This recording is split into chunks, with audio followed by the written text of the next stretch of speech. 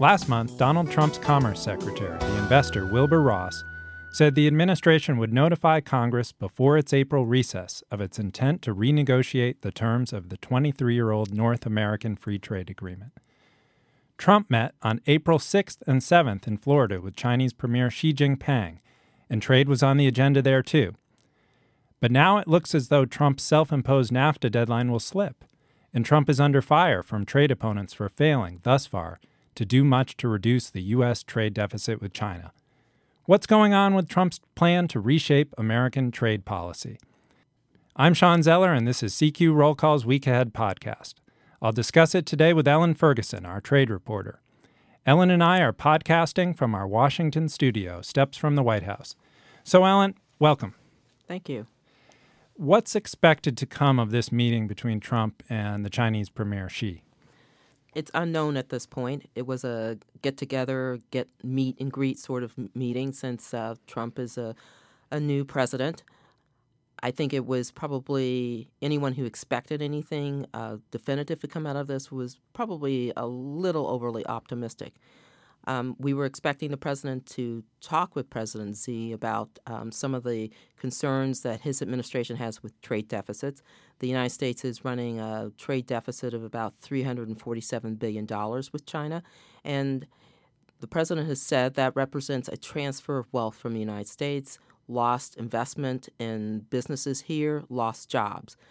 I'm sure that the Chinese also have some concerns about the trade relationship, but I think this was more of an opportunity for the Chinese to get a better feel for a president who was not a politician, that they don't have a whole lot to go on besides his campaign rhetoric. Now, what do economists say about trade deficits? Is it so simple that having a big trade deficit is a bad thing? There's a division of opinion on it. I think the mainstream trade economists believe that trade deficits are not necessarily a cause for alarm. The president has chosen an economist, Peter Navarro, who believes that it is. And there's a school of thought on that says that it is something that needs to be addressed. It represents a loss of investment in the United States. The mainstream part of the economists believe that it's part of the normal give and take of trading partners, and that the United States could not have a trade deficit if it were not a large economy with relative wealth. Let me explain what a deficit means. It means that we are selling into China, but we are buying more from China than we are selling into China. That's the deficit. And it's made up of many components. We sell a lot of soybeans to China. China sells us a lot of computers. And we also sell services to each other. So in the end, it winds up that we have bought more from China than China has bought from us. It is something that concerns the president, concerns the administration, and they have tied it to jobs. And I think there is a concern generally in the public about trade deficits. And what does that mean? And why is it that we're not selling more? I think that's the prime Americans question. love the inexpensive goods they're able to get from China, right? They lap it up, and to take that away could be a problem. Well, there's some question about, in the end, how much we would wind up taking away, depending on what the administration decides to do. The president has talked about putting a 45% tariff increase on imports from China, which would raise the cost. But on the other hand, there might be some other things that would happen in which the dollar would strengthen. And so, therefore, American consumers would have more purchasing power. They would continue to buy those imports. So there's some question about what the ripple effects would be. For many Americans, there's sort of a disconnect.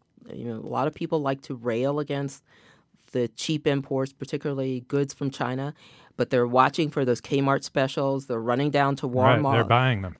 The discount store phenomenon in the United States is based largely on imports, many of them from China. Right, indeed. And you talk about the value of the dollar. Some in the United States have long charged China with manipulating its currency, making its currency weaker so that its exports are more appealing to Americans. And Donald Trump was among those who criticized China for that. But in February, his Treasury Secretary, Steven Mnuchin, former Goldman Sachs banker, He said that the United States wasn't ready to act yet on Chinese alleged currency manipulation. So what's the holdup there? What's going on with that? Well, the Treasury Department puts out a report twice a year, one in April and I believe in October, that takes a look at foreign exchange rates. So what the administration has said is that the Treasury Department will be issuing its report where it looks at the foreign exchange rates and then making a determination about who gets labeled as a currency manipulator. The April 2016 report looked at various countries, and there were 5 or 6. The governments had intervened quite a bit in establishing the value of their currency. Well, China was among the 4 or 5, but there was Germany, South Korea, I believe Taiwan. So not the usual suspects, as we say. But the report went into detail about what it could ascertain as to why. China has been, in the past, an active government that worked to artificially keep the value of its currency low. But in recent years, what it has been doing has been trying to keep the value of its currency from sinking against the dollar. And that's primarily because they're going through their transition from having been an export-oriented economy to being a more consumer-driven economy, a wealthy economy. Like the United States, we're consumer-driven. They're making that transition, so they're trying to balance that. So the flag was not dropped on China at that point, but interestingly, Japan, some flags were raised about that. They weren't called currency manipulators, but there was some language in there about concerns about the level of government involvement, not of just Japan, but some of the other economies. Now, the president did campaign on labeling China as a currency manipulator. How do you define that? Can they do anything about it if indeed? Well, I mean, there is a law that Congress passed in 2016, I believe, in which it laid out steps that you would take if you found a government having intervened quite a bit to artificially lower the value of its currency. It requires notifying, I think, IMF. But in the end, it's not clear to me, and I'm not a trade expert, I would say, it's not clear to me what exactly happens to an economy if it's labeled a currency manipulator, especially to an economy that we have such ties to, whether we like it or not. So I think the administration has decided to kind of slow walk this and take a better look at what the consequences could be, because I think the president and his team are finding that many things in this economy are intertwined. If you push here, there's a reaction somewhere else, and so you have to try and find a balance. So one of the things that might be slowing Trump's trade policy is that he doesn't have his U.S. trade representative in place. He's named Robert Lighthizer, a lawyer at a white shoe firm here in Washington, to be his USTR person, but he hasn't been confirmed by the Senate. You mentioned earlier Peter Navarro. He's a former University of California economics professor who Trump named to head his National Trade Council. Then there's Steven Mnuchin, the Treasury Secretary, Wilbur Ross, the Commerce Secretary. Who's driving the train right now on trade? Well, that has been a frequent question raised on Capitol Hill. The president seems very fond and very respectful of Wilbur Ross, the Commerce Secretary, who seems to have taken a central role at this point. But it's unclear at this point if Ross has emerged as a central person simply because there is no trade representative and the administration wants to get started on its trade agenda, or if that represents some long-term issue. At his nomination hearing, Mr. Lighthizer told the Finance Committee that by law, the U.S. trade representative is the negotiator, the coordinator of trade policy for the United States, and that he would continue to play that role. But there has always been room for other agencies to step in to offer their expertise during various negotiations or in trade enforcement cases. Mr. Lighthizer is being held up at this point, not because anybody disagrees that he's well qualified, but the Democrats are working and trying to find a place to gain some advantage on coal miners' retirement, health and retirement benefits. All right. We have this survey at CQ Roll Call. We poll congressional staffers, and one of the things we've been asking them is whether we think Trump will make changes to the North American Free Trade Agreement. And in our most recent poll in March, Democratic staffers were very skeptical. Only about a third of them said they thought Trump would follow through. Republicans, it was slightly more than half, so not a ringing endorsement. And it looks as though Trump's plan to notify Congress of his intent to renegotiate NAFTA will slip. Should we read anything into that? That it's slipping? Not necessarily. My understanding of trade preparations and trade negotiations is they're always slipping deadlines because there are a number of parties involved.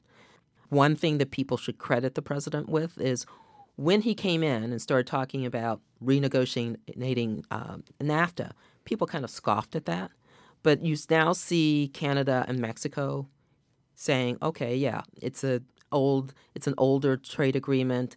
There are things that were not addressed, were economies, businesses that didn't exist. Digital trade, e-commerce did not exist when this was negotiated. So we can revisit and address some of those things. And we have some areas where we'd like to refine under the original trade agreement.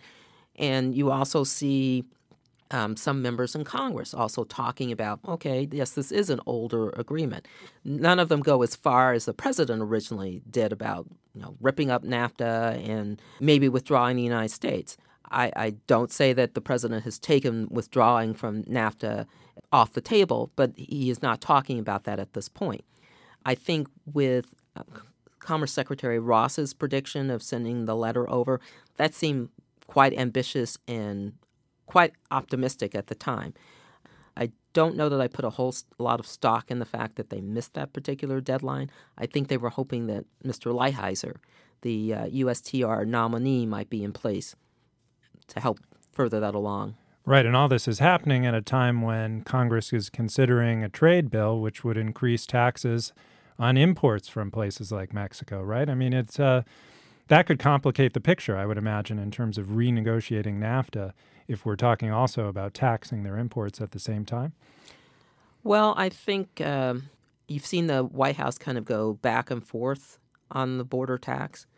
And I also think you've seen a number of members of Congress, particularly the Texas delegation, be somewhat skeptical of it, even though Chairman Brady, the chairman of the Ways and Means Committee, has been the kind of main proponent of the border adjustment tax. So I think at this point it would have a rough go in Congress. There are a number of states that have very close ties to Mexico economically. There are industries that have done well under NAFTA with Mexico. They have some questions and some problems with Canada, but they like their relationship with Mexico. Agriculture is a primary one, with the exception of maybe sugar, which has had some trade problems with the sugar industry in Mexico. I think a border tax would have a hard time unless the concept or perhaps the execution of it is further defined.